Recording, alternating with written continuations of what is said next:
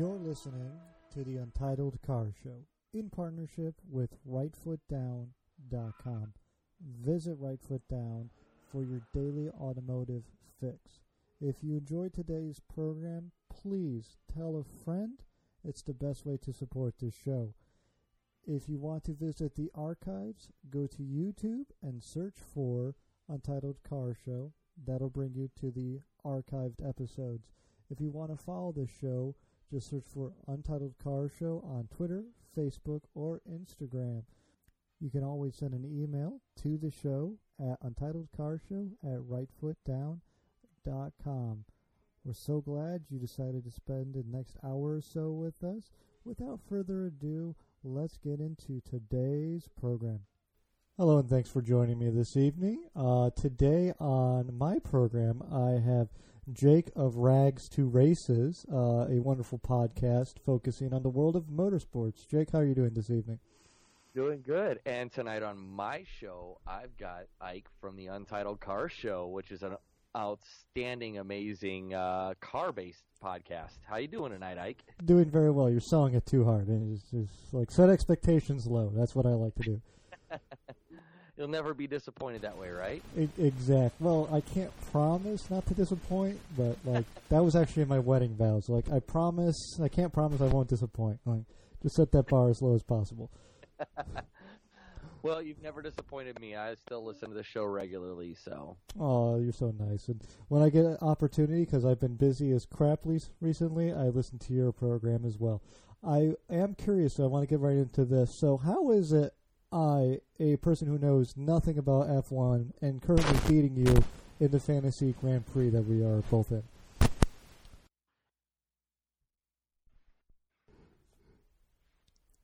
Did I lose you there, or am I going crazy here? Are you there, Jake? We've been having technical issues this evening. Jake was informing me, so I'm not sure exactly what's going on here. Jake, I can't hear you at the moment. Can you hear me? Not that I could tell you if that's actually what's happening here. So I scared him off with my prowess, I think. Well, I had him briefly there for a second. Jake. Hey, there you are. Can you hear me? Yeah, I can hear you. I'm still recording, by the way. This is all staying in because that's how I work here. So I'll probably cut some of this stuff out, especially the loud beeping when I called you, but... Yeah. So did you hear my question? I did. I got a good laugh out of it. Now, there was a couple of weekends where either I was at the racetrack or busy, and I didn't get my predictions in time, so I wasn't able to get any points for any kind of predictions whatsoever. Other times, my predictions were just god-awful. Mm-hmm. I think the only prediction I've ever gotten right was the number of safety cars, because I always go with one. So... So to kind of clear that up, me and Ike are both on a sort of a podcasters F1 fantasy league. Mm-hmm. And I started out, I helped the top for, the first 4 races maybe, I think, and then I just plummeted. Mm-hmm.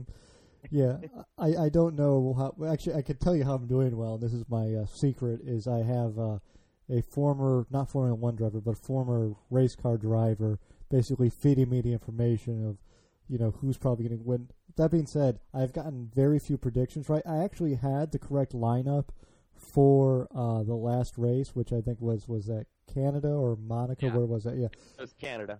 Canada. I actually had the right, first, second, and third picked, and then he talked me out of it, and I got them all wrong. I was like, shit.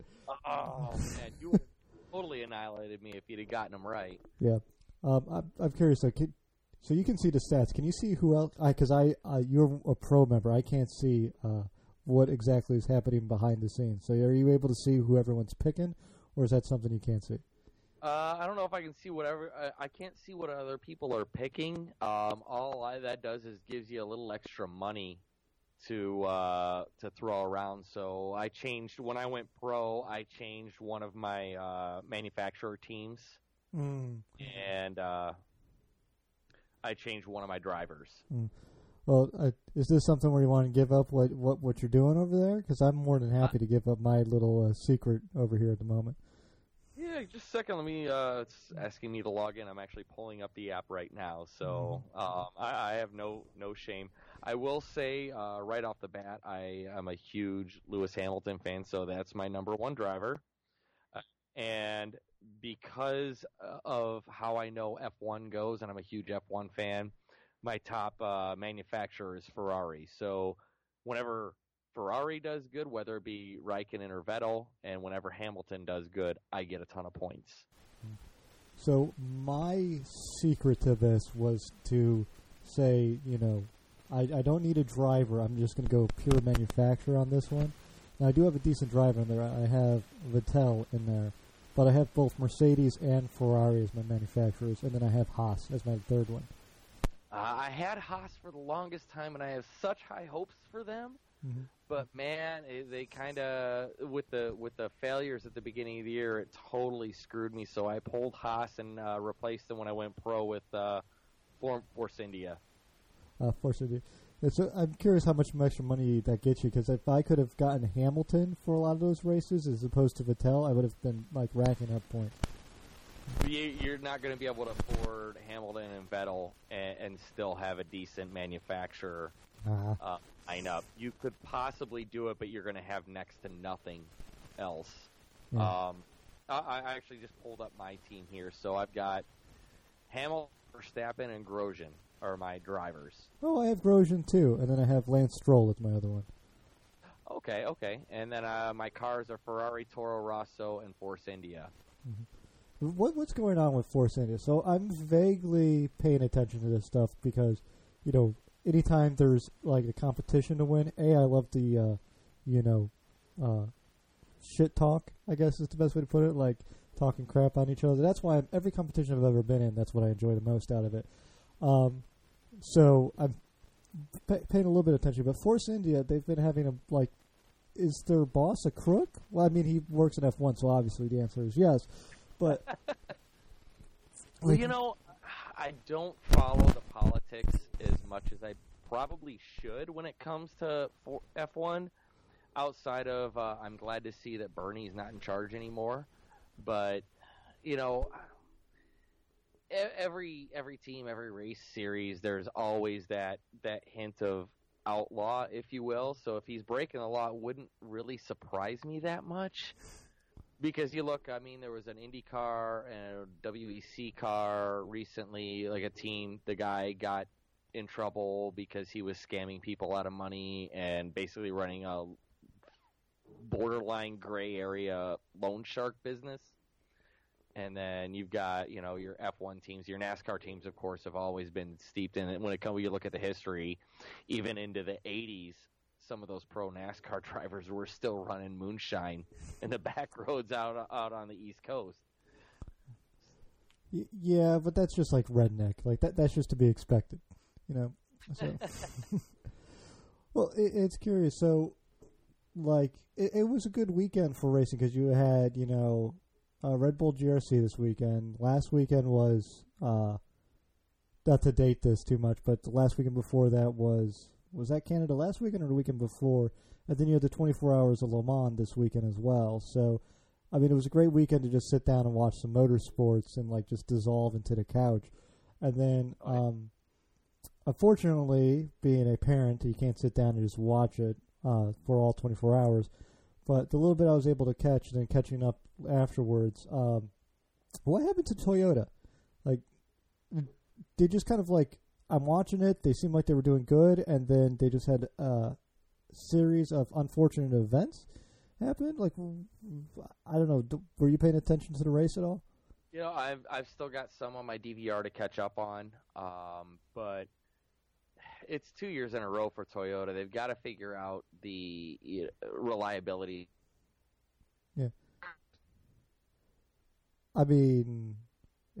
You kind of cut off there. Hold on. I don't know if that's on my end or your end. Say something.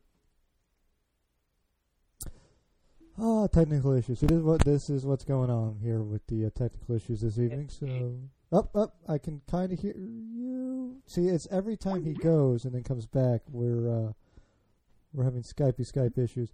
So, what is up with the Skype this evening? This is just absolutely maddening.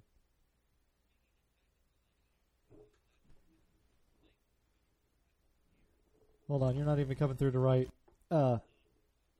See, now it is on my end where we got going on here. Now I gotta pause. Uh-oh. Here, let me try calling you on this end. Do. See, this is Skype issues.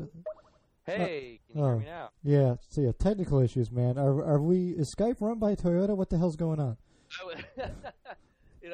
It's funny you say that because I was just saying, speaking of technical issues, it's plaguing Toyota. They got to figure out the reliability of those cars. Something's not right with them. Last year they were so damn close, and I was so upset to see them lose last year, and then to have all the issues they.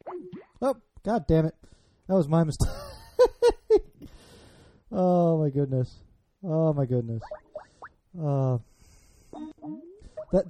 That was on my end there because I hit the wrong button on the. No! Yeah, I went to lock the screen and it decided to end the call at the same time. So that was the guy giving the wrong signal to go ahead to Toyota while they were racing. So I'm just leaving this all in because this is an honest production. You got a bunch of editing to do, and I do not envy you for that. I'm used to it. I love doing. Yeah. So, but what's up with the Japanese manufacturers? Because Honda can't build a reliable car, Toyota can't build a reliable car. You would think that they would be the masters of doing this, and yet, like, somehow the Germans managed to pull ahead. And when you are less reliable than an Italian car, like, something's wrong. I mean, come on now. No. Let's talk Japanese cars here because the last Japanese car that absolutely kicked ass at Le Mans was powered by a rotary of all things. Yeah. And they were banned. Yeah. It's crazy because Mazda's the only car is the only Japanese manufacturer ever won at Le Mans. Correct. And was that with the rotary engine when they actually won? Yeah, so it was I believe it was the 787B was the last one that won. It was a 4-rotor twin turbo, just behemoth of a car. Yeah. And now you have Honda building a motor for a Formula Series and for a Spec Series, and they both blow up. I mean, honestly, they obviously won IndyCar, but then they also had poor Alonso blew up as well. So it's so sorry for him. Yeah, he's just like bad luck. Like, I would not let him drive in my car if I owned a Honda. Like, if we were going from like here to the airport, and it was like, let's hop in the Honda. I'd be like, no. You can't come, Alonso. Like, something bad's going to happen. We're going to blow a head gasket or something. So, yeah. But I just don't know why. Why do you think these Japanese manufacturers are having an issue? Do you think it's something, there's like a lack of technical knowledge? Because I don't think that could really be the case because these engineers obviously aren't all Japanese or German or everything. They're from all over the world these days. So why is it that it seems like these two manufacturers are having so many issues? Personal opinion, at least on the Formula One side, Honda was in for a while, and they used to be very, very competitive well into the 80s and even into the early 90s. But then, when, there was some, I know there was some issues like with the stock market in Japan and that at that time, and they lost money. So I'm sure they lost some of their top dogs when it comes to engineering and design of the engine. And from there, it just kind of fell out, and then they dropped out of Formula One and motorsport altogether, if I remember correctly. And now that they're trying to get back into F1, they're so far behind the curve, and it's been so long for them that they don't know what to do with themselves. They don't know how to properly build the engine to last. I mean, they can build it to be fast, and even then, that's still a stretch. They're at least getting into points territory, but the engines aren't finishing, and that's a big problem for them. When it comes to IndyCar, I'm completely lost because they've been in IndyCar for years, and yeah. Oh, goodness. Let me try something before we decide to stop because I can't hear you now, so. Hear you fine. Hello. Yeah, there we are. We're back again. Hello. I tried swapping a thing over, and apparently there's an issue with my little adapter bit here, so that might be an issue. So, again, I don't edit crap. So Sorry, everyone. The no, so yeah, they've been in IndyCar for years. There's no real excuse for that. Now, that being said, their Japanese driver, the guy who won was in a Honda-powered car, right? Yeah, he was, and I think it's just Alonso's bad luck with Honda. I think he needs to go back to a different team, and from what I hear, rumors around the grid and the paddock are McLaren's not going to run Honda anymore after this year. Mm-hmm. Well, you would think that McLaren would be able to fill in that technical gap that Honda has, but yet they've somehow been unable to do that. Well, McLaren, from a motorsport perspective, a street car perspective is one thing, but from a motorsport perspective, has never been an engine manufacturer. They've always been a chassis manufacturer, and that's where they base their design. In fact, most of their money that comes in is through engineering and chassis engineering. It has nothing to do with engines. So that's not really their area of expertise, and they're very open about that they're not an engine manufacturer. They're not planning on being an engine manufacturer. I guess that makes sense. So, I mean, but who does McLaren go to? Because you have, Mercedes, Ferrari. They're not going to hand over engines. You have, who makes the engines for the Red Bull cars? It's like Renault or something, right? Renault makes the engines for the Red Bull cars. Ferrari used to do the Toro Rosso, however, that may have switched. There was talk that Red Bull might go to Ferrari as well. McLaren has used Mercedes engines in the past. So it would not surprise me for them to re-spark that partnership. It wouldn't surprise me to go back to Mercedes. It would make the most sense. Yeah, I guess so. So, I mean, McLaren as a company is... I forget, are they self-owned or are they owned by an outside manufacturer now? I believe they are still self-owned, but don't quote me on that. Yeah, because my recollection is, so they're kind of self-owned, but they've had manufacturer connections with, Mercedes in the past before they really started putting out their own street cars. So it kind of makes sense, and then maybe... in the past, you could take the McLaren name and say, well, Mercedes, you bring us the motor, we'll give you a, high-performance coupe. So maybe we might get some sort of crossover like that again in the past. Like, it's very similar to, like, when Ferrari does well in Formula One, they suck at building cars and vice versa. Now, that's kind of been not so much a case as of late, but, like, they've kind of just been good in both without being great in either. Take that, Ferrari. Prove me wrong. Loan me a car. So, yeah, I don't know. It's such a... I don't know. Maybe they could, leverage it that way. And I would like to see more low-end McLaren stuff. I'd like to have something that's semi-accessible with a McLaren badge name on it. So maybe this would be the way to kind of make that happen by, McLaren takes an engine from Mercedes for the Formula One team, and then they turn around and Mercedes, sells a whole bunch of like smaller cars under the McLaren brand name. Maybe, I don't know. Just kind of spitballing here. Well, let's look back at street car and supercar history here. Do you know what engine powered the McLaren F1? That was that the BMW V10 or a Mercedes V10? It was a BMW. It was a BMW V12, if I remember right. You're right. Yeah, it is a V12. I like the 850i, but it was completely redone and worked over by the engineers at McLaren. Mm-hmm. So, are you saying maybe Formula One, BMW is getting back into it? I like the way you think. So. I would like to see that. They kind of left on a real down note, and I would like to see them back. I don't see it happening anytime soon. But at the same time, you're looking at a guy who's also was a huge Ford Cosworth fan, and they're not coming back anytime soon either. It'd be nice, though. I mean, Formula One seems like as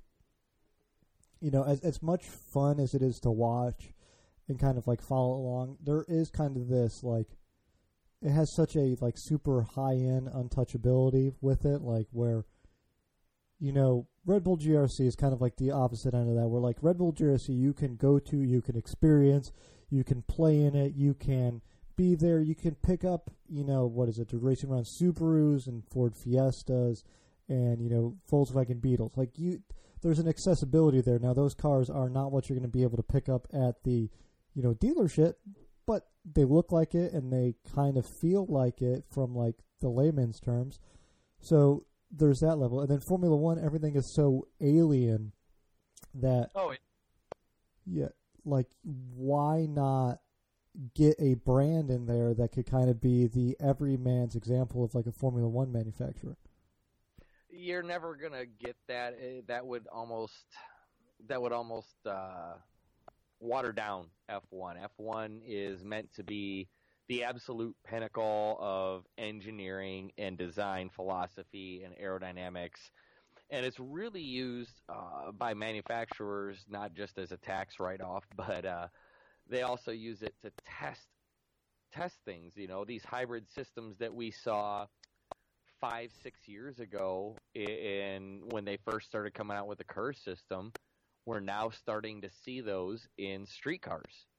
And give it another 5 or 10 years, and you're going to see Mustangs and Camaros with KERS systems, Fiestas with KERS systems in them, because it's just, you're talking about the absolute unobtainium and working it into a car, and over time it'll filter down.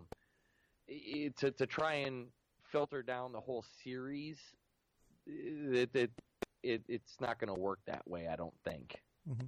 But like, let's take Mercedes, for example. Mercedes is probably in the best position as a manufacturer simply because they have the biggest base to kind of a base of knowledge to lean up against. Because, every Joe Schmo on the planet, given enough time and alone in a shed, will come out with, a crazy supercar that can do 800 miles per hour, whatever the hell crazy number they all claim to do.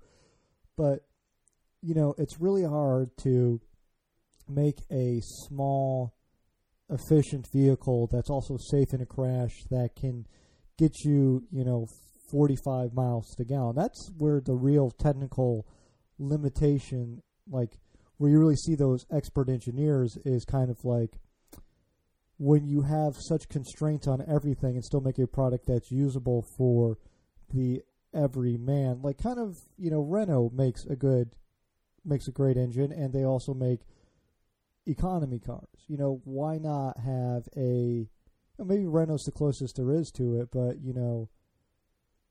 why not try and get someone like, Ford or Chevy or Vauxhall or Opel or someone, even Renault, as more of a like flagship, hey, listen, we're taking this technology and we're going to drop it down into, your little piece of crap can, maybe not this year, but maybe 5 years from now, Well, looking at engine manufacturers with F1, you look back into history, Cosworth, which I brought up earlier, they ran Ford emblems on their F1 engines. They were funded by Ford.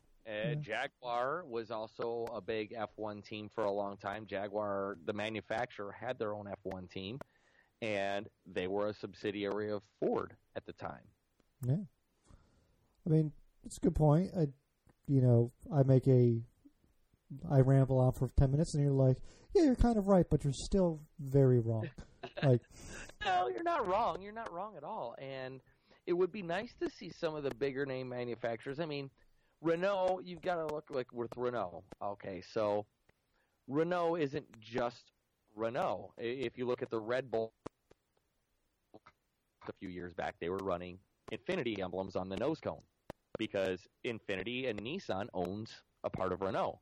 So you still got Nissan involved. You've got Honda involved. You've got, all these other subsidiaries. Okay, so Ferrari not so much, but Ferrari is now owned by FCA, Fiat.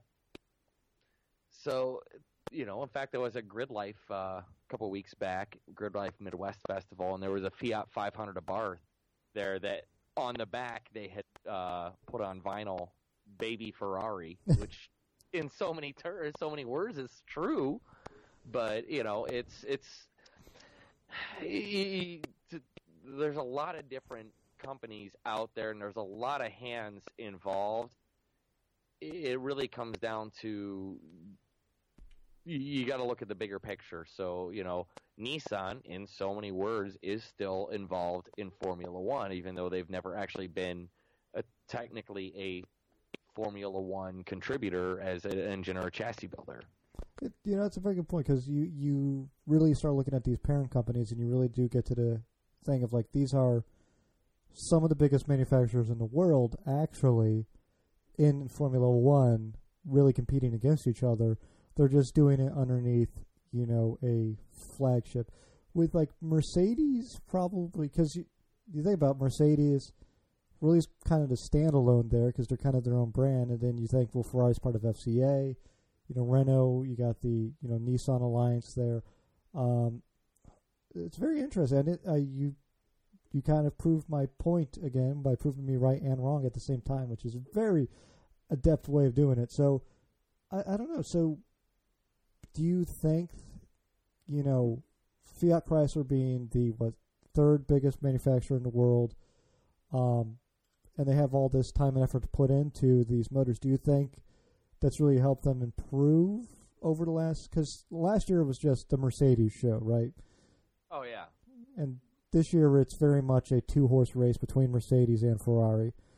Do you think you're going to see Ferrari overtake Mercedes again coming up, or when they finally swap engines again? Well, I'm really hoping to see a lot more competition, because last year, and like I said, I'm a huge Hamilton fan, so I want to see him win the championship, obviously. And I'm going to get a lot of flack from my followers on Facebook when I posted I was cheering for Hamilton the first race of the season. I got a lot of flack for that. I'll still get a lot of flack. I don't care. But I like to see the competition, and I think Ferrari is finally starting to figure out this combination. Every so many years, they change. Formula One changes the combination and the rules to where you have to completely change everything about the car. And usually, when that happens, it's a crapshoot, really, as to who's going to get it just right. And Mercedes, when this whole setup came out and this iteration of an F1 car came out, Mercedes figured it out first. Everyone else is now scrambling to try and catch up. And Ferrari's finally figured it out. So if we keep with this style of F1 car long enough, Ferrari is going to catch up. Renault's going to catch up. Red Bull's already got the chassis figured out. It's just getting the power down. That's the only difference for them. So we'll see what happens as it goes. But, if there's a major rule change comes up in the next 2 or 3 years where they change engines or drivetrains or anything like that, or they put huge rules onto the chassis and the wing and downforce regulations, that's going to change things too. So it really comes down to whatever the rules allow. Mm-hmm. Isn't it strange that in the last couple of years of Bernie Ecclestone kind of like being involved with Formula One, that they were putting giant phalluses on the vehicles, and kind of after he left, it kind of has like faded away. So. The Johnsons on the front of the car was really, it actually was trying to be a safety thing, believe it or not. Mm-hmm. Listen, if we fuck him up the ass, then ram him to the wall. Somehow it slows him down. Like yeah. It was the car had to be a certain length between the end of the driver's feet and the end of the nose cone, was what it came down to. So aerodynamically, people weren't able to figure out fast enough how to get that nose cone pointed right enough. So they had to put some piece that extended far enough out to say, hey, our nose cone goes out to here. And it's this far away. The end of the nose cone is this far away from the feet. That's where all that came from. It was all just trying to bend the rules. I'm picturing. I think you're wrong. I think it was Bernie Ecclestone going up there. I want more penises. Give me more penises. I think that's exactly what he was doing. So, well, he did complain and say that a woman will never competitively drive a Formula One car, so it wouldn't surprise me. Mm-hmm. Yeah. How is he not dead yet? I mean, yeah. I mean, he looks like the oldest man in the world. Like, honestly. Like, how do you live that sort of like luxurious lifestyle and still look like the Crypt Keeper? Like, that just doesn't make sense.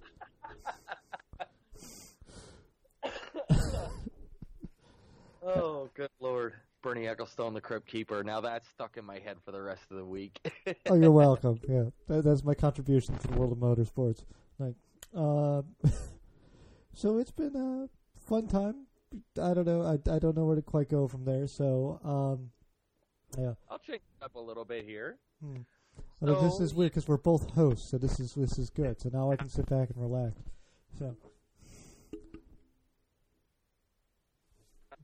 So you did an open road rally, the Lemons Rally, recently. Yes. And for those of you listening on my show, this might be a little bit of retread here, but I'm curious to... So what would you like to know, Jake? I guess is first and foremost. So it was the 24 Hours of Lemons Retreat from Moscow Road Rally. Okay, so explain, to those who don't know what it is, explain what a road rally is. So what you do is... There's a start point and there's an end point. Depending on the number of days, there might be, a checkpoint you have to arrive at for the evening overnight stop.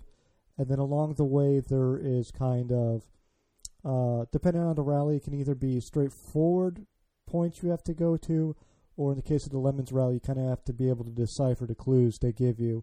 Each clue is a certain number of points. Your vehicle and the drivers are rated for points for unreliability and for, like general unkemptness of the driver in the case of the 24 Hours of Lemons race. And you are supposed to keep it within all legal road rules. So no speeding, no, cutting people off, no driving anyone off the road. So it's a very safe way to get into motorsports. I wouldn't say it's too terribly cheap to, do the Lemons Rally because it was around $400, and then it was 4 days, and you have to, pay your own gas and your own hotel bill. So I budgeted it out probably around $1,000 for the whole, 4-day adventure that we went on. Well, it sounded like quite an adventure, and turns out your car actually became a little bit famous, at least in the background. Yeah. So the day 2, after we limped it into the hotel, after we had suffered catastrophic electrical issues, the roadkill guys were the only people to come in behind us that evening and decided to park right next to us. I would like to point out that my buddy Nick, while loading up the vehicle, was like, hey, the roadkill guys parked next to us. I'm like, oh, that's cool. I'm going to take a shit. And then... Then I get out and I head downstairs, and I've had Finnegan on the program before, and I promised him a case of beer if they did the rally, and he's like, yeah, they were here, they were filming, and then they left. Like, I took the car away. I'm like, why did you take the car away? That's exactly what I wanted to be in the background of the shot. He's like, oh, well, yeah, they were here and filming. Why didn't you tell me they were filming? I said that they parked next to us. Dude, next time, if this comes up again, like, say they're filming next to the vehicle. So it did appear briefly in the Roadkill episode, and you can see my buddy Nick driving it away in his confusion of like, and you can see in the back there's a case of beer that's supposed to be for Finnegan as he drives away. So if you look on the rear driver's side, there's a case of beer, or rear passenger side. I am rewatching that episode just to look for that case of beer. Mm-hmm. Yeah, it's a National Bohemian, I think is what it's called. The name of the yeah, or Natty Bo, the super cheap beer of Maryland white trash. So, yeah, it felt like the right thing to do. It's better than Milwaukee's Beast. So, yeah, I've had both. That's arguable. It's like one is piss, one is piss with asparagus. So pick your poison. That sounds about right. Yeah. I'll do that. I'll allow it. Mm-hmm. So, go ahead. I was going to say, yeah, so we suffered catastrophic issues on day 1, which delayed us a whole bunch. And then on day 2, the day started off very well, and then we suffered more electrical issues and had to retire from the rally, unfortunately. So, yeah. So what's a typical day like on a road rally like that? Oh, I wish I knew. No, What's your typical day like? How's that? So, you wake up. The day one is a good example. So you go from wherever you're staying to the starting line. You check in. You get your list of checkpoints. You get in the vehicle. Everyone had a CB radio for the most part, so they could communicate. Gives you about maybe a mile range to kind of talk to people around you. And then you just kind of head out to the checkpoint. And people start having issues. They start having mechanical stuff because in this race, it's a lot of unreliable vehicles racing, across the country. Basically driving from Moscow, PA to Alabama. So you're going, several thousand miles, and especially when you're taking all the checkpoints into account. So stuff breaks down. People have issues. So, we suffered an issue on the first day. You just kind of find a way to get to the auto parts store after you break down. You beg, borrow, and plead, to other racers or, the locals. And then you get back to the vehicle, you fix it, and then you kind of head out. And that's kind of just lather, rinse, and repeat. So as, issues come up, you have to fix it. Now, there are other types of rally where you can actually take a reliable car to it. But what fun is that? I prefer a little bit of a challenge of doing it, this way. So, and then in the evening when you roll in, you've done a couple checkpoints.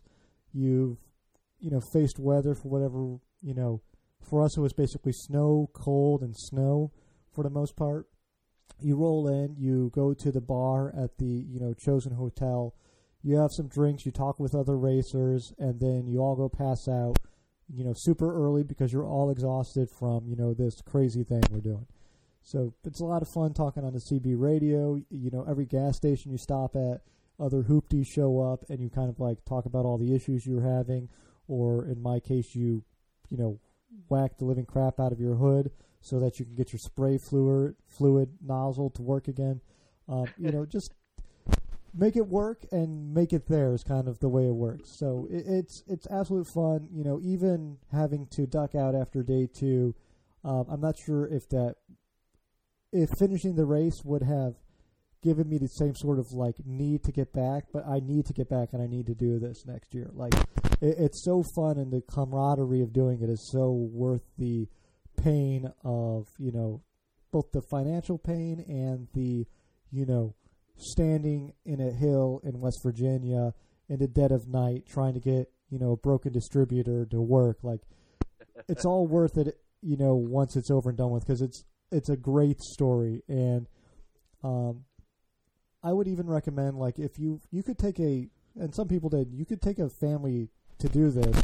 You just kind of need a more reliable vehicle than what I brought. So, because the other rally that went on right before this one, the actual first one, a guy did it in a Corvette, a new one, and came in relatively high up in the placing simply because he was able to do all of the checkpoints, even though he got very few points from his vehicle. So, okay, yeah. So it's more or less the journey's better than the destination, if you will. Oh yeah, and kind of being able to, at one point it was myself, my buddy Nick in the Volvo, Steph Schrader, and Dusty in the Porsche race car. We had the guys in a Citroen van in front of us, an old Citroen food van. And then there was, I'm trying to remember what the other vehicle was, but it's four of us rolling through rural West Virginia, getting all sorts of looks from the rednecks. And it's bad when the rednecks are going, those folks are crazy. What are they doing? So, but getting to see the sights and sounds and you're stopping maybe every, you might be on the road for 8 hours a day, but you're stopping every 30 minutes, maybe at the most, and getting out of the car, taking pictures, hanging out with people, getting back in the car and heading out. It's just kind of like a very big scavenger hunt, and it's so fun and enjoyable to do that it's really worth, getting out there and doing it for sure. So. That sounds like a blast, man. Oh, it is a blast. Are you going to come join us this year? You got to come out. Come on. Yeah. Give me some advance notice, and I'll get some vacation time set aside. So I'd be all about it, and I'll bring tools and spare parts and everything else. So bring an extra car too. We might need it. I have a company car, and I don't have to pay for gas in it. So what I'll do. I'll be the follow-up car. Mm-hmm. Well, it's funny you say that. So I talked to a couple people. I'm trying to get basically everyone who does like a building program or like is not just a straight up journalist to come out and join us on doing it this year. It is, and I want to get, and actually, so one of the gentlemen I actually bought an Audi motor from recently. So this is kind of like the crazy way the Lemons community works. So I'm on Craigslist, and there is an Audi 5-cylinder motor listed, and I go, well, I wanted to put the Nissan motor in, but it's giving me some issues. The Audi motor seems like another perfect way to just torture myself. So what I'll do is I'll super lowball this guy on it, and then he'll say no, and then I'll get back to working on the Nissan motor. Well, unfortunately, he said yes. So I put the little one in the car, and I drove down to Southern Maryland. I arrive on a house that has a workshop on it, and I notice a vehicle I've seen in the 24 Hours of Lemons recap, and I go, wait a minute. And then up from behind me comes the Spirit of Lemons, the aircraft. Yes. So he did the rally with us, and he had a support vehicle. He actually had the Reliant Robin, if you watch the episode. His name on the, Lemons, ether is Speedy Cop. So he has the, so he's got the Reliant Robin, and he brought the Bell helicopter, and they had a tow vehicle. And I was talking with him. I'm like, I was cursing your name because you guys had the tow vehicle, and that's all we needed because we just needed to get that cap and rotor to get that car working, and no one had it, and that's why we had to retire. So if I would have got buddy with him before this, maybe I could, but. We exchanged numbers. We had a blast. I'm going to try and get down and help him on another project he's working on. But I really want to kind of, pre-convoy it up there next year with him. He doesn't know this yet, so hopefully he listens and he kind of... Also weird when I go, hey, I know you! And he goes, what? And I go like, oh. And at the end I'm like, oh, by the way, I do a program in the Untitled Car Show. He's like, oh, I've listened to you. Like, ah! So it's weird. Isn't that the best thing? I had that happen the other day when I went out to, I don't know if I talked to you about it, but I bought a go-kart, and I went out and did some driver training the other day, and I'm getting all settled in. I'm unloading the cart from my car and everything, putting it on the stand, and this guy pulls over, and we're kind of chit-chatting back and forth. I'm like, oh, yeah, I do this podcast, the Rags to Races podcast. He's like, oh, yeah, no, I've heard of it. I've listened to it. Wait, what? It's weird when that happens, right? I don't know quite how to react. It's like, thanks, sorry. That's kind of my first reaction. It's like, yeah, cool. I'm sorry for being me. I don't know how else to talk to you right now. So, which I guess is the thing we have to get over as podcasters, understanding and accepting that people actually listen to us. So, no, but I am super excited to do this next year. I want to get a tow rig to follow us, so I might be able. If Speedy Cop is going to be into it, I'm 100% going to try and convince him to, just let us tag along, and just give us a flat tow if it comes to it. But, I'm trying to rope a bunch of people into it. So, I've already harassed Tavares a couple times about this, to include when he came back on the program, Freddie Hernandez, for those of you who somehow don't know who he is, over at Jalopnik, and he does all his other stuff. So, no, I want to get a bunch of people into this, and, it is kind of on the expensive side in terms of, it's $400 and some bucks, I think, to get in to do it, but the more people we get who actually know each other, we could just all crash in one giant hotel room and just cut that cost way down. because I'm going to be drunk every night. Because that's my plan. This next upcoming time is I'm bringing all the liquor and I'm spending all the time at the bar when I get there. So. And you look too. You get a team together. You get a car like yours. You can fit 4 or 5 people comfortably in the car, plus tools, spare parts, everything else. Oh yeah, as long as the car works. Got to get the car working. Well, and that's just it. You got a whole pit crew in the car. Yeah. So you split the costs evenly, and it doesn't cost all that much. It's not as huge of an offset, the pocketbook if you're splitting it up. That is very true. Yeah, and that's kind of like, again, why it's a good idea to, because to get to, on your side of the program where we're talking about racing, and if you're thinking about getting involved with the 24 hours of Lemons or Chump Car or something like that, but you don't quite know how to approach it, this is a far more accessible way to get into that community, because you can honestly take your daily driver, go out to either the East Coast or the West Coast rally, spend, probably, let's just be honest here, if it's you by yourself racing, you're probably spending in the order of $600 to $1,000. If you're 2 people, split that in half. If you're 3 people, split it into a third. If you're hopefully 4 people, you can probably get away with spending like $250 for a whole 4-day adventure between 4 people. That's not unreasonable for most people for like a 4-day adventure. You will have a blast. You'll get to hang out with these, guys and gals. You'll get to have such a wonderful time.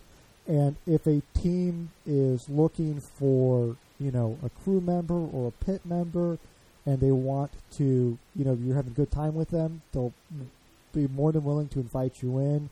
You'll learn how this whole thing works. And really the 24 Hours of Lemons community, like my little interaction I've had with it, is such a wonderful, welcoming place where you should, as an automotive enthusiast or a racing enthusiast, you really should go try and become a part of that in any way you really can, because it is such a rewarding, fun community, and you really shouldn't try to get into that from the get-go on your own. You really should try to learn from these guys, like work with a pit crew, work as a racer before you and some more buddies go out and just start racing on your own, I think.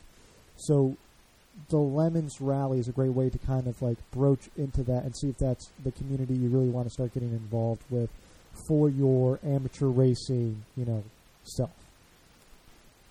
Yeah, long story short, also, just talk to people. Talk to people who are involved. I'm going to post links to Lemons so you can see more information about Lemons Rally and whatnot here in the show notes and on social media when I post this. It's a hell of a deal. And I wish I had time. I could have done it this year, and I just couldn't get the time off. It was a little bit of a short notice deal. But this next year, if the timing's right, I will put in for vacation, within the next week or so if need be. Yeah, it's. I have a great, not reputation, a great rapport with the Lemons guys. So I'm hoping to know as soon as possible when this thing is coming out, so I can start getting the team together. Because I'm not sure if Nick's gonna want to go with me again after. Because when we failed and we got left, we broke down on the side of the road.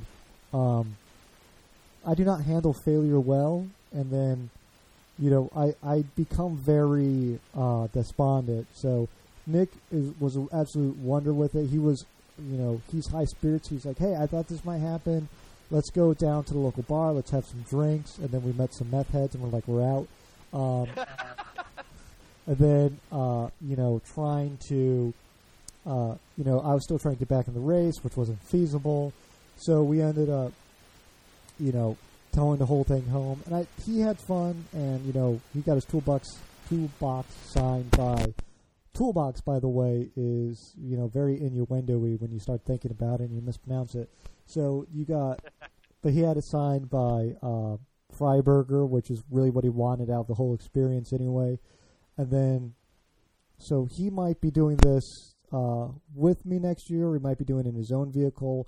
and then there's some Right Foot Down guys who might be joining us, and then maybe some people from elsewhere coming in. So I really want to get that crew together as soon as possible and kind of, approach it from like kind of a multi-car angle, because this, again, made fast friends, hopefully, with Speedy Cop, and then kind of, put together something maybe with him, maybe without him, and get something, going. Because I really, I'm sure you can tell, the listeners can tell, that this is something where it really whetted my appetite for this type of competition. And right now, with my little one being the age she is, and my wife's work schedule, my work schedule being what it is, this isn't something I can really compete in every race one that I get, but I have to get out to the East Coast Lemons Rally because it is such a fun time, and the people who do it are so worth it to hang out with. So yeah, well, I don't actually have a car anymore, so I sold my Miata and got a go-kart. And so I don't have a car to take out with me, but if someone's looking for a set of hands to turn wrenches and help keep the car in one piece. Well, Jake, you're on the team. You're coming with me, because that's all there is to it. Because you are getting on the plane to get out here, or however you're getting out here, and I am making you bring me pizza and hot dogs, because that is going to be so. Fair enough. Yeah. So, how are you racing the go kart? Because I'm a little confounded. But are you racing in like a go kart series? Or are you racing in like? Is it a shifter kart? Tell me more about the go kart. Okay, so it's not a shifter kart. It's a single speed kart. There's a new class. It's not so new, but it's new to me. It started about 10 years ago. Briggs & Stratton basically built a crate motor for go-karts. It's a 4-stroke. Think of your average lawnmower motor, but it's built for racing go-karts. Okay, so it makes sense. Little kind of specky series going on. And I don't know if that's me or if that's you, and if you're still here. Jake. Hello, I can hear you. Hear me? Yeah, I can hear you. You're coming in kind of choppy, so I'm not sure what happened there. Yeah, so it's kind of like a spec series of go-karting? Yeah, think of it as like spec on a smaller and ridiculously cheaper level. Yeah. So, the cart, I bought the cart for a little over $2,000, and it's a complete setup with data logger, multi sets of wheels and tires, stand, extra gears, extra parts, the whole 9 yards. I couldn't turn it down, and I took it out test driving, and the thing will hit all of 60, 70 miles an hour as it sits. I haven't even done any chassis adjustments or anything yet. I've done some gear adjustments for the track I was on, just so I'm not pegging the rev limiter halfway down the long straight. But it's got a lot of potential in it, and it's a spec class. So you've got a spec tire, your spec engine. You can't open it up. You can't do anything to it to keep the costs at a bare minimum. And when you start looking at like even your regional events or your local events, my local track, I think entrance fees for a race weekend is $75. And the cart runs on 87 octane pump gas. So this is really probably the cheapest and probably one of the best ways to get into wheel-to-wheel racing that you can compete in against like other, good people. I'm trying to think of like other enthusiasts. That's the word I'm thinking of. Yeah. Like so. Do they balance it out weight-wise, or is this something where if you weigh like 60 pounds, you have an advantage? Depending on where you're racing now, with the regional 206 Cup, which is what I'm going to be racing next year, there's different classes for weights. So you have to have a minimum weight. There's a couple of different classes, and you just add lead to the cart to weigh it out. Now, as it sits right now for the little local races that I would do, I'm pretty close to the minimum weight, just me and the cart. But I may need to add 5 or 10 pounds to make it up to the minimum weight. Not a big deal. So it's not one of those things where they weigh everyone and go like, well, we're going to add, because we got, Fat Albert here, so we're going to add 400 pounds to everyone's car. It's just kind of like everyone has to hit a minimum weight. And I don't know what's going on with the audio. Do. Jake.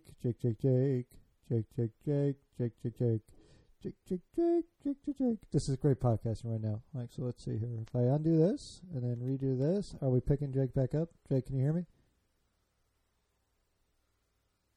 I hear something weird going on in the background, but I don't hear Jake. So we're going to do this.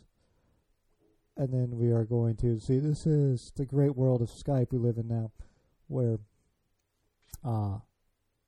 we can connect to anyone, anywhere in the world, but you better be able to, figure out the technical issues, because otherwise it's just nutty. And now I have, somehow not able to get a hold of him. Nothing makes sense. And so this is how this is working. I'm just vamping while this is going on, by the way. We've done this whole thing and I haven't cut once, which may or may not be impressive to you out there in podcasting land.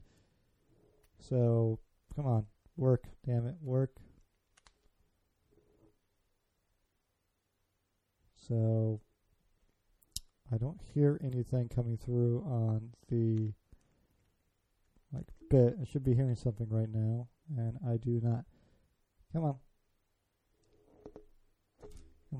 Not working? So let's try that one more time. Alright, so now you can hear on your end that it's trying to connect. I don't know why it's not working. Jake! So that's the audio issue we've been having this evening. I hope we can get back a hold of Jake, because if we are unable to get a hold of Jake, I'm going to have to do some technical shooting, which means I'm going to have to cut. You see, there's that issue. So, hopefully we get Jake back. That being said, while we're sitting here waiting, so let me see here, try...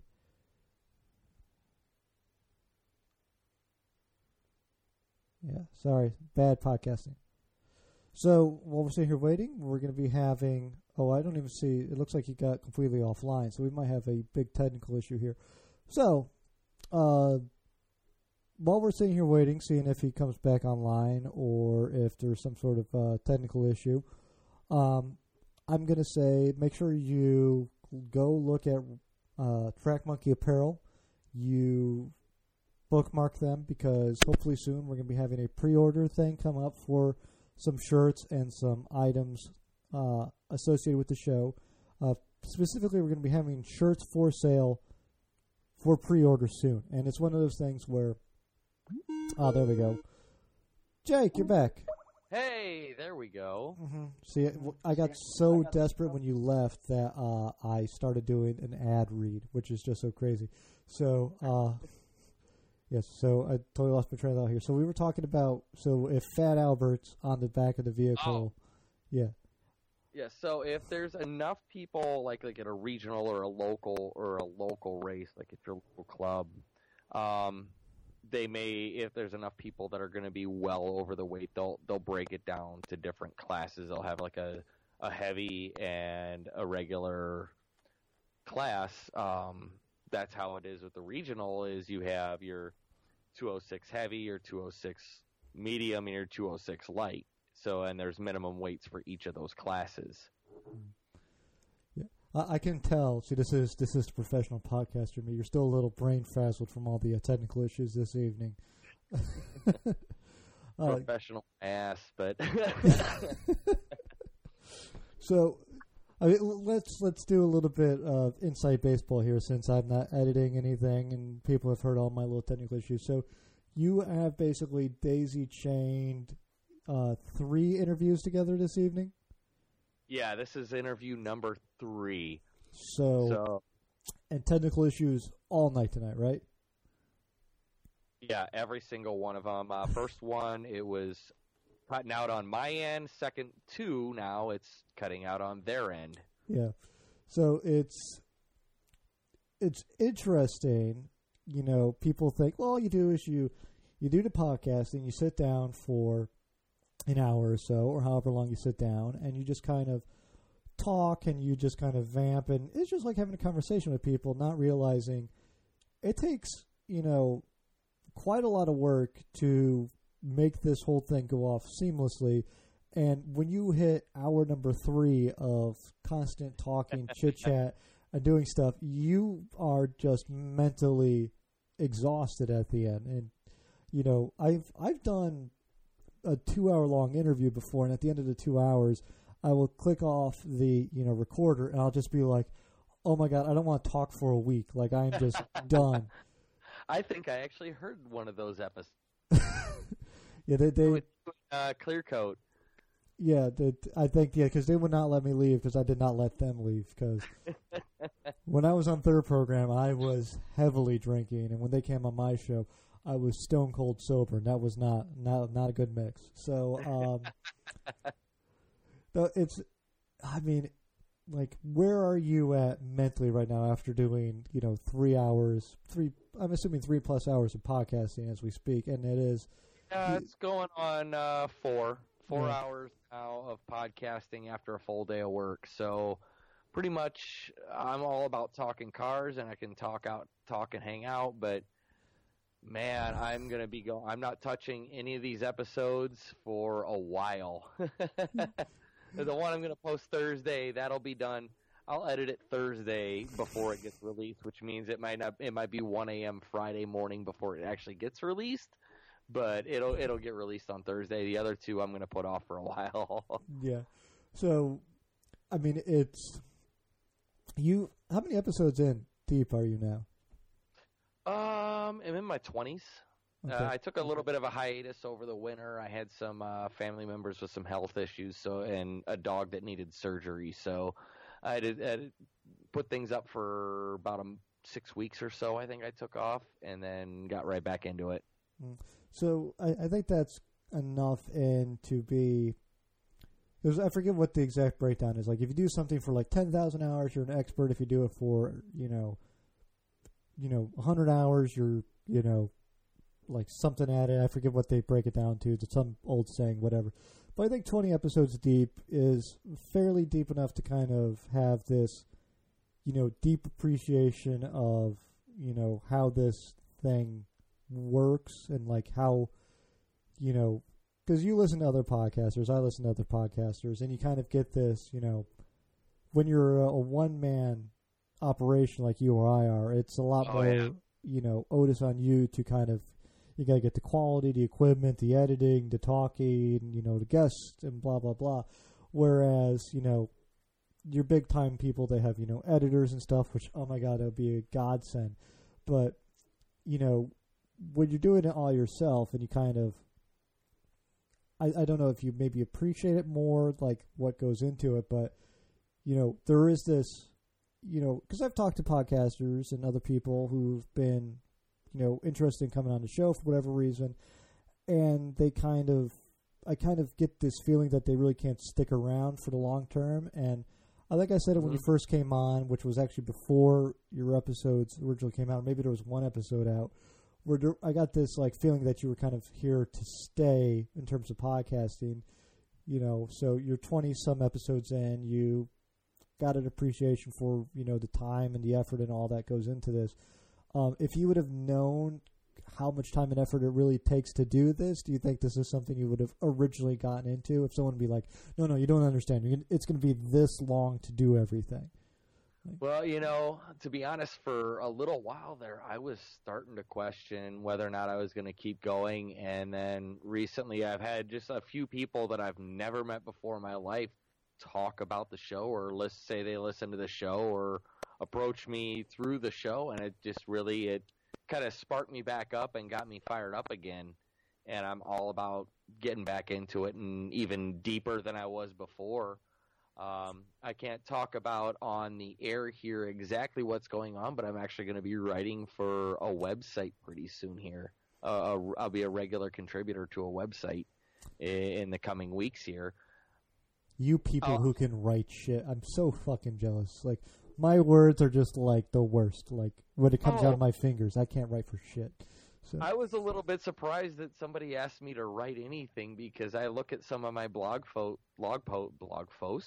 4 hours of podcasting, that's what it does. Night, yeah. I look at some of my blog posts now, and I'm like, what was I thinking writing that? It makes no sense, and it looks like a third grader wrote it. But I actually I wrote my first article over the weekend, and I had time off. I had actually... All right, was able to spend... Hello? Yeah, you're here. You kind of went out for just a second there. Okay. Oh, sorry. Yeah, but I actually got to spend like 4.5 hours just sitting down and contemplating and writing notes and figuring out what I was going to write, and I actually was able to get the article down. Part of the reason I did this marathon session now, so I have some episodes banked, so I can, I only have to worry about editing. I don't have to worry about writing or, reaching out to people and setting up times and recording. All I have to worry about is editing and getting the episodes out. Makes sense to me. So, because again, now this is the flip side of the argument where, typically I go like, oh yeah, just do blah blah blah blah. I've tried writing. I like it to a certain extent. I'm no good at it, and this is one of those things where I'm like, yeah, I'm going to do the bare minimum of that as possible to get through this whole thing, which is really an issue because most of automotive journalism, people approach it from a writing aspect and then they move into other corridors. I'm going with podcasting, and I'm just going to go with audio and maybe some video stuff and just throw shit at the wall. And I am uniquely jealous of people who can write words good. Well, like I said, I don't know how it worked, but it worked out to my advantage. And I'll share the links with you once the stuff gets printed up or posted. I should say it's not actually going into print. So, but it's just taking time. I mean, here I am, guy who actually I never even went to college, believe it or not. I was a tech school guy, and I was an Army guy. That's what I did after high school. I haven't written anything official since I was in high school, and that was pushing 20 years ago.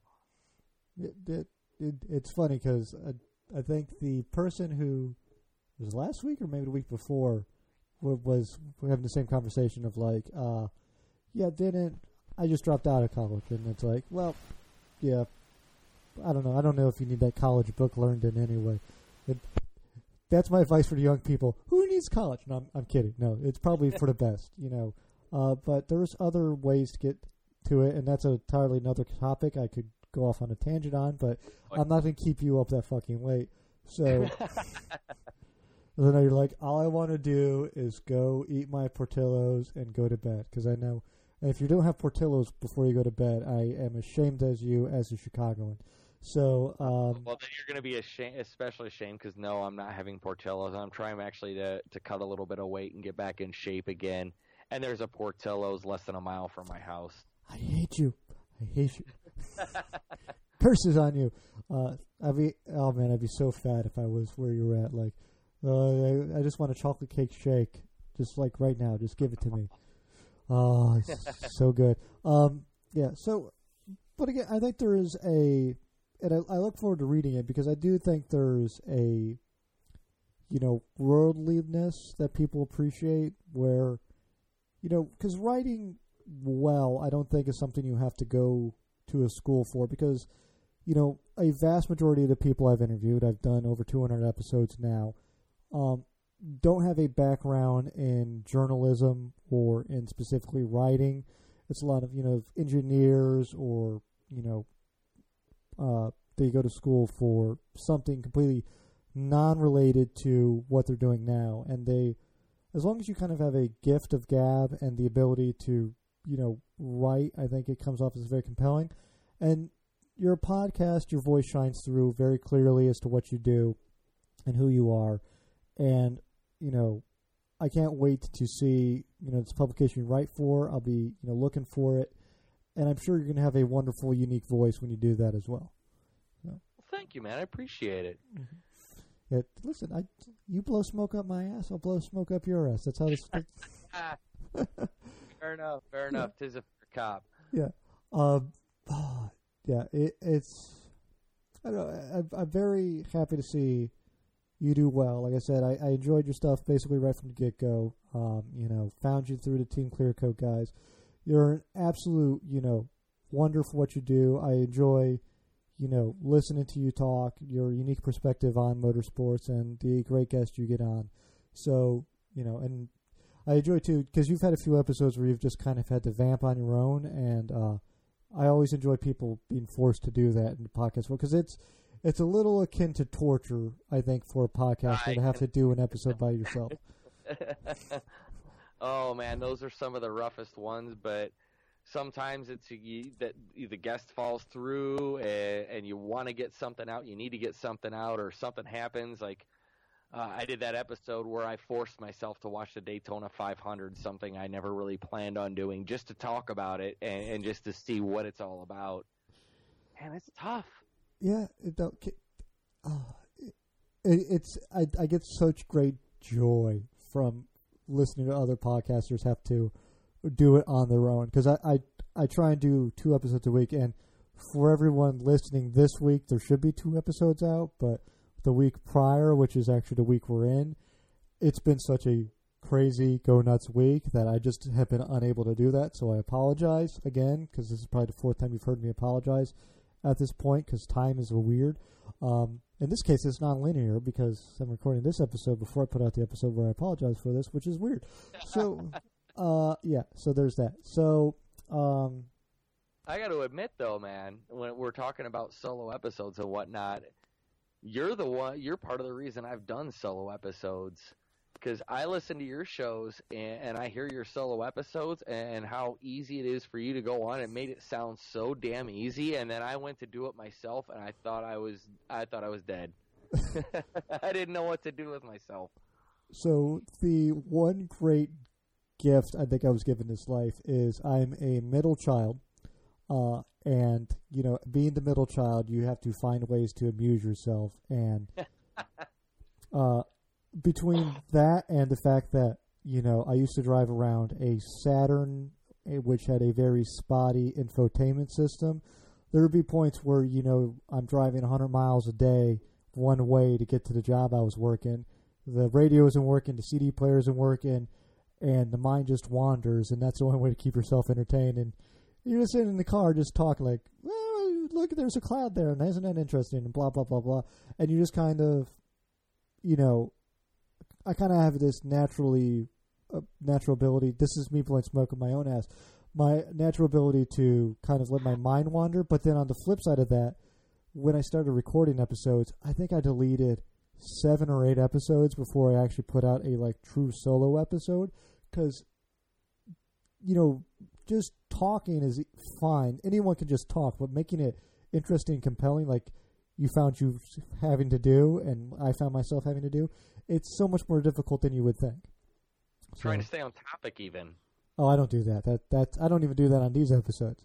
So. Come on now, you've heard these episodes, staying on topic. My mind just goes off onto a tangent. I don't understand how you and Steve Leto can stay on topic, because that just seems like nuts to me.